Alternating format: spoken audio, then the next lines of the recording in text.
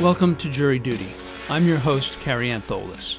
This season of Jury Duty explores the criminal trial stemming from the tragic death of Ahmaud Arbery, a 25-year-old black man who was pursued by three white men, Travis and Greg McMichael and William Roddy Bryan, and was eventually shot to death by one of those men, Travis McMichael.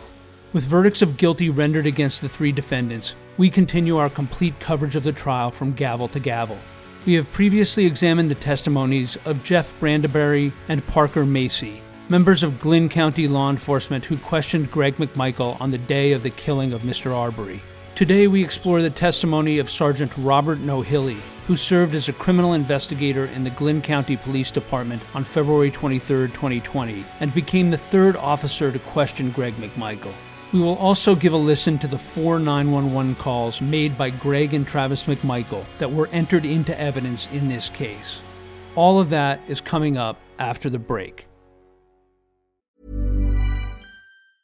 Hey, I'm Ryan Reynolds. Recently, I asked Mint Mobile's legal team if big wireless companies are allowed to raise prices due to inflation. They said yes. And then when I asked if raising prices technically violates those onerous 2-year contracts, they said, "What the f*** are you talking about, you insane Hollywood ass?"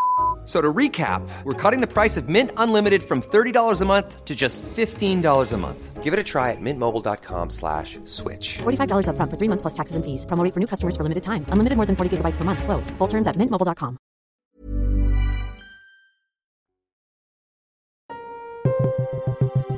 Prosecutor Linda Dunikowski begins the state's questioning of Sergeant Robert Nohilly by establishing that he has been with the Glynn County Police Department for 16 years and that he happened to be at department headquarters on February 23, 2020, and took over the questioning of Greg McMichael from investigator Parker Marcy.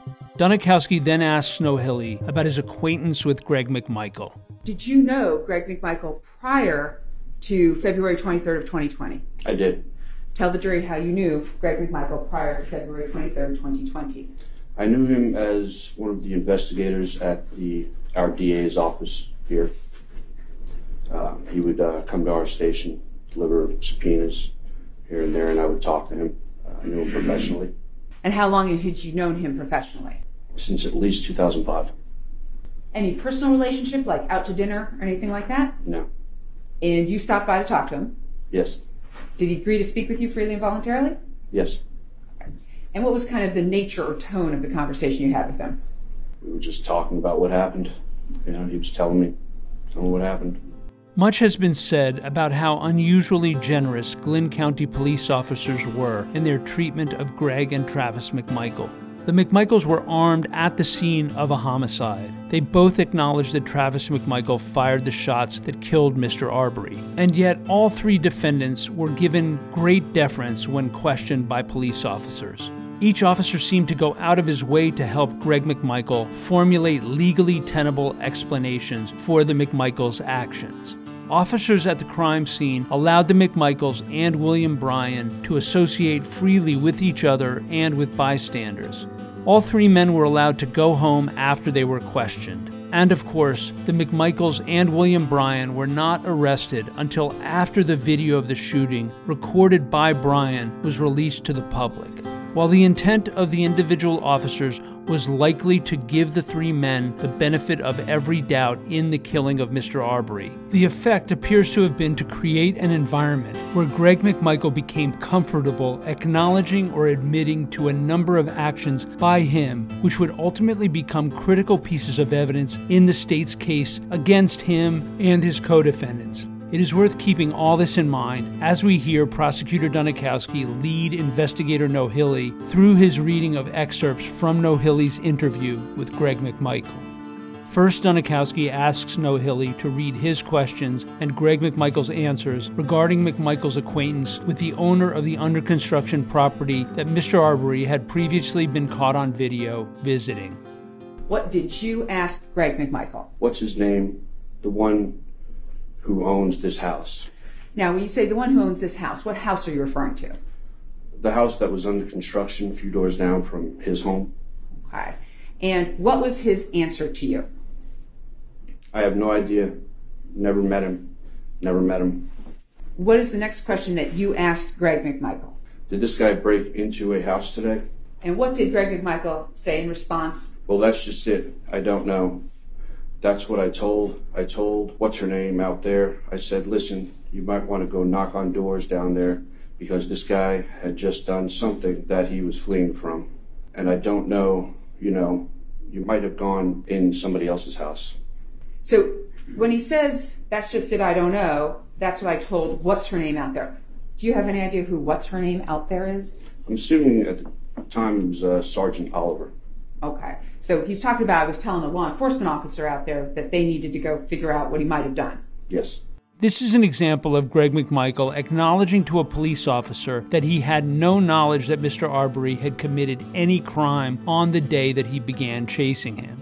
What did you ask him? Have you ever seen him before? What did Greg McMichael say? No. I'd never laid eyes on the guy. You then say, okay.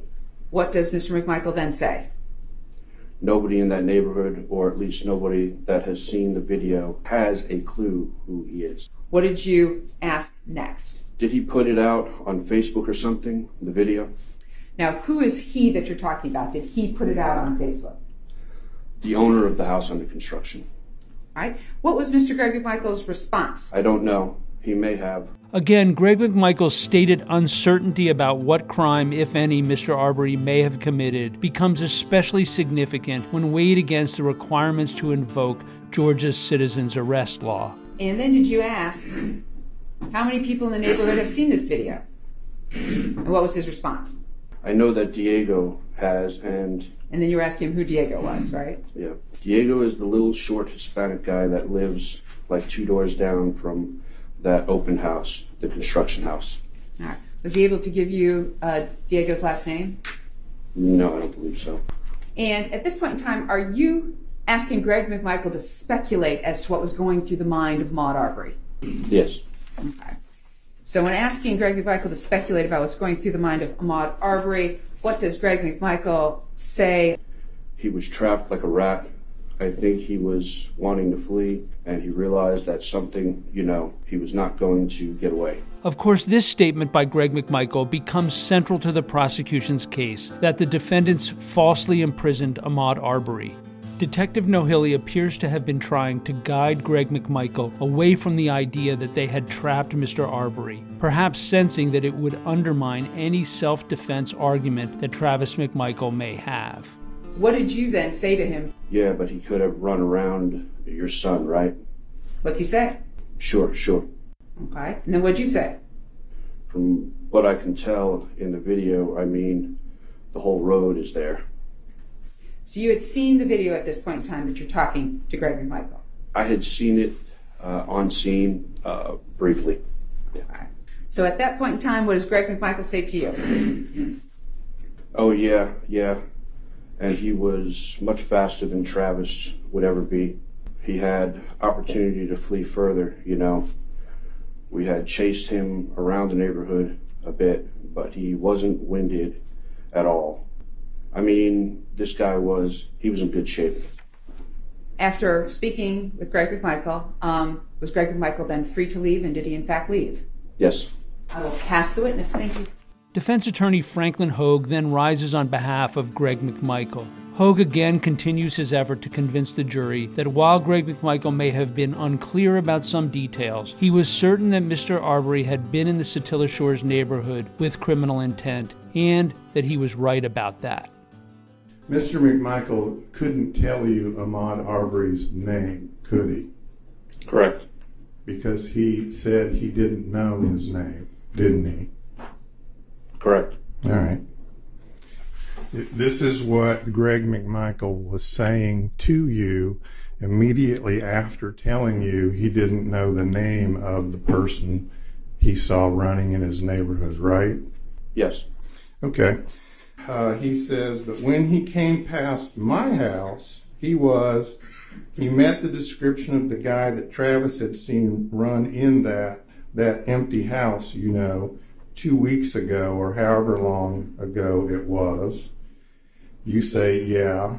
And then Greg McMichael, to a T. Plus he met the description of the video I had seen of this guy being in there. Short dreads, And then Mr. Greg McMichael says, white t-shirt, short pants. Plus he was hauling ass. And you know this, he was running like people don't run normally.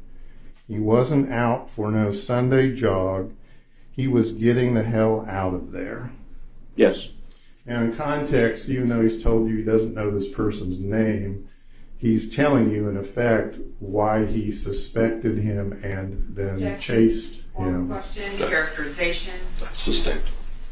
And then he goes on to say in that same context, and there was no hesitation on his part when he came to Travis. His intention was to grab that gun and probably shoot Travis.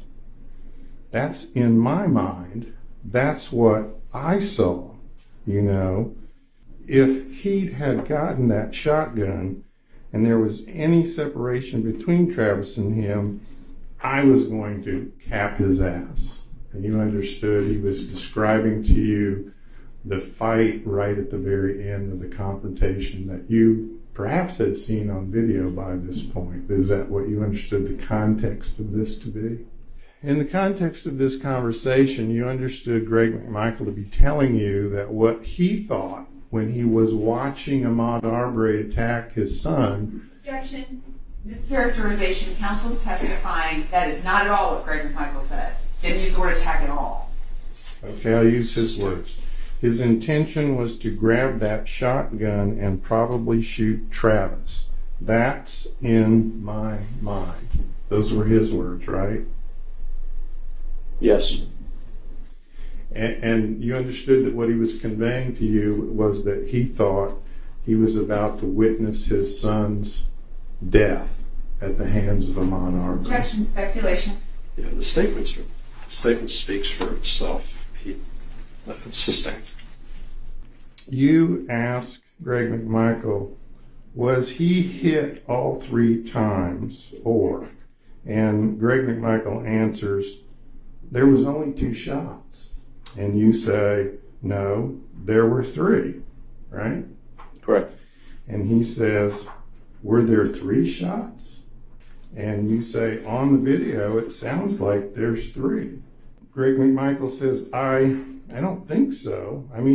It may have been 3. I don't know. But like I say, it was a fur ball. It was a hairball. But he thought he heard 2, and you heard 3, and there's 3 on the video, right? From what I remember, yes. Yeah. Jason Sheffield then rises and questions Detective Nohilly on behalf of Travis McMichael. Sheffield calls attention to one peculiar aspect of Greg McMichael's awareness of crime in the Satilla Shores neighborhood. Just as you sit here, do you recall whether or not you talked with Greg McMichael about crime in the neighborhood? Yes. Okay. And one of the things that you've come to understand is that burglary doesn't just happen at night, right? Correct. It happens in the middle of the day sometimes. Yes. In particular on Sundays. I don't know if it's particularly on Sundays. Isn't that what you discussed with Greg McMichael? Yes. Usually on Sunday. Yes, that's what I said, yes. In a quick redirect, Prosecutor Dunikowski implicitly points out the oddness of these statements by McMichael and Nohilly. Right after you said, usually on Sunday, what did Greg McMichael say? That's right. Then what did he say? People are home on Sundays. People are home on Sundays. All right. Hey, I'm Ryan Reynolds. Recently, I asked Mint Mobile's legal team if big wireless companies are allowed to raise prices due to inflation. They said yes. And then when I asked if raising prices technically violates those onerous 2-year contracts, they said, what the f*** are you talking about, you insane Hollywood ass f- So to recap, we're cutting the price of Mint Unlimited from $30 a month to just $15 a month. Give it a try at mintmobile.com/switch. $45 up front for 3 months plus taxes and fees. Promo rate for new customers for limited time. Unlimited more than 40 gigabytes per month. Slows full terms at mintmobile.com.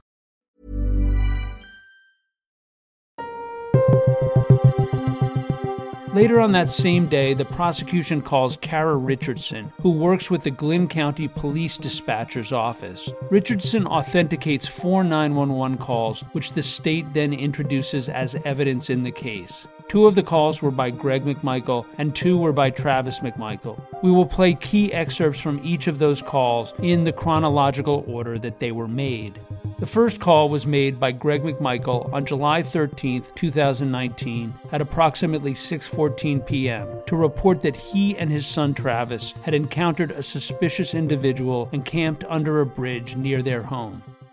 Good Brunswick Communications, Operator 924, how may I assist you?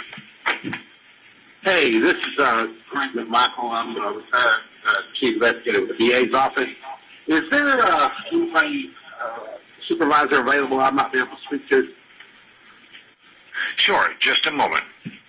And are you talking the dispatch supervisor or police supervisor? Police supervisor, yeah. Anybody on duty would be fine. Okay. I wanted to make an interview. Okay, all right, and what was your name? Greg McMichael. We've had a lot of break-ins in this area out here, automobile break-ins, and my son and I just discovered a guy. We think he may be living on the Bluff Creek Bridge on 17. We just went up there and made contact with him, real shady-looking fella, and he, possibility he may be the one that's been breaking into all these automobiles out there. I just wanted to make somebody aware that there was somebody living under there. Hello? And you want to talk to the supervisor or any police officer? Any police officer would be fine. Okay. All right. Thank you. Thank you. Bye. The second call was made by Travis McMichael at 11:05 a.m. on New Year's Day 2020 to report that his gun had been stolen. Brunswick Communications, Operator 915. Hey, yes, I need a police officer. I got a report of I need a report of stolen stuff. You what, sir? I need a police officer. I need to report a stolen pistol. Okay, and what's the address it was stolen from? 230 Satilla Drive. It's 230 Satilla Drive, sir? Yes, ma'am. And your name? Travis McMichael. What kind of gun was it, sir? It was a Smith & Wesson M&P only. When did it get stolen? I'm assuming about an hour ago. Okay, where was it when it got stolen? It was in my truck. On the side of the road here. Yes, sir. You see on the side of the road? Yeah, right here at the house. Do you have the serial number for it by any chance or paperwork on it? I don't. I can get it tomorrow, but I don't have it right now. But I might have something somewhere around here right in my gun safe. I might have it. I'll look for it when I go. And you say they took it today, or? I'm pretty certain it was within an hour. My father missed my truck for me. He had my truck for me. I came out an hour later, and the holster was sitting in my seat. So I made sure I'm pretty certain they stole it. Yes, sir. And what kind of truck was it stolen out of? A 2011 Ford F-150, regular gas. You didn't take anything else out of your truck, sir? No, ma'am. And what color is the truck? Red. All right, I'll put it in for you so you have officer come out. All right, I'll be out here with you. Yes, sir. All right, happy New Year. Same to you, sir. The next 911 call was made by Travis McMichael on February 11th, 2020 at 7:27 p.m. after he came upon a man who would later be identified as Ahmaud Arbery at the under construction property at 220 Satilla Drive. 911, what's the address of your emergency? Satilla Drive, 230 Satilla Drive. What's going on? We've had a string of burglaries. I was leaving the neighborhood, and I just caught a guy running into a house being built 2 houses down from me. When I turned around, he took off running into the house. Okay. What did he look like? It's a black male, red shirt, white shorts. And you said the house was being built? It's being built. Yes, ma'am. It's vacant right now. He is in the house. What's your name and phone number, sir? Travis McMichael, 912-423-1374. All right. Where are you at now? I am sitting right across the street in my truck, watching the house. Watching the house with it right now. Right here at the Okay. What kind of truck are you in? A red Ford F-150. Okay. Are you okay? Yeah. It just startled me. When I turned around and saw him and backed up, he reached into his pocket and ran into the house. So I don't know if he's armed or not, but he looked like he was acting like he was. So, be mindful of that. Okay. Which pocket did he reach into? Left, I believe. Okay. And now, so 230 is the vacant lot address? It's my address. It's your address? It's probably 228 or 226. Might be 226? Possibly. How many houses down is it from yours? It's 2 towards the highway. I guess he didn't realize we're here. He's got the damn lights on right now. He's got a flashlight looking through the house. Does he? Okay. You just stay where you're at so that the officers will know. Will do. Okay. And I'll stay on the line with you until they get there, just in case anything changes. Roger that. So you said he was a black male. Did he have hair on his head? Any other features you can tell me about? I couldn't tell. Okay. He just looked like short hair.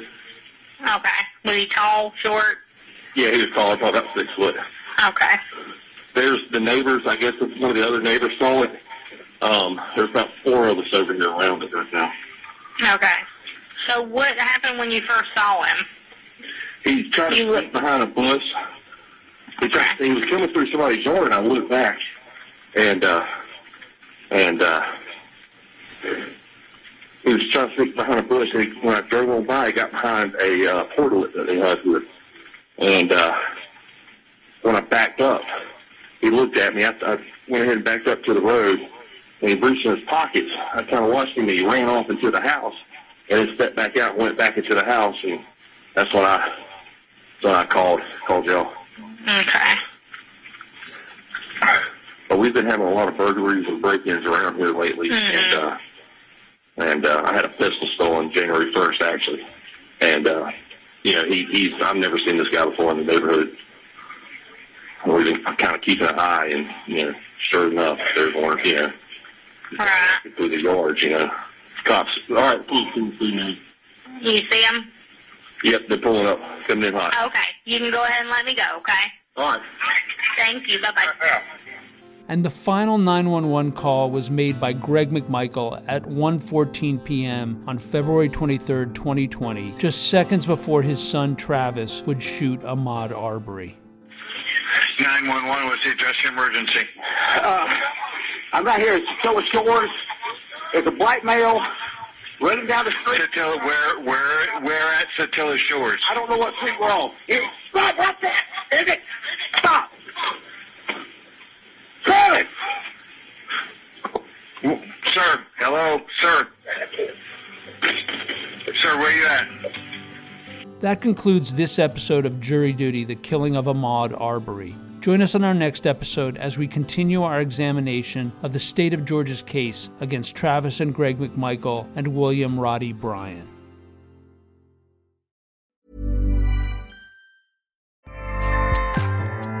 Acast powers the world's best podcasts. Here's a show that we recommend. The Real Housewives is a guilty pleasure for most, but if you're looking to not feel guilty about that pleasure, tune in to Everything Iconic with me, Danny Pellegrino, where I break down all the messy moments and behind-the-scenes antics of Bravo's popular franchise. And on Everything Iconic, I also interview celebrity guests like Kelly Ripa, Keke Palmer, Drew Barrymore, Cameron Diaz, and more about their guilty pleasures, their past work, and so much more. So if you're pop culture obsessed and find yourself watching way too much reality TV like me, tune in to Everything Iconic with Danny Pellegrino, wherever you listen to podcasts. Acast helps creators launch, grow, and monetize their podcasts everywhere. Acast.com.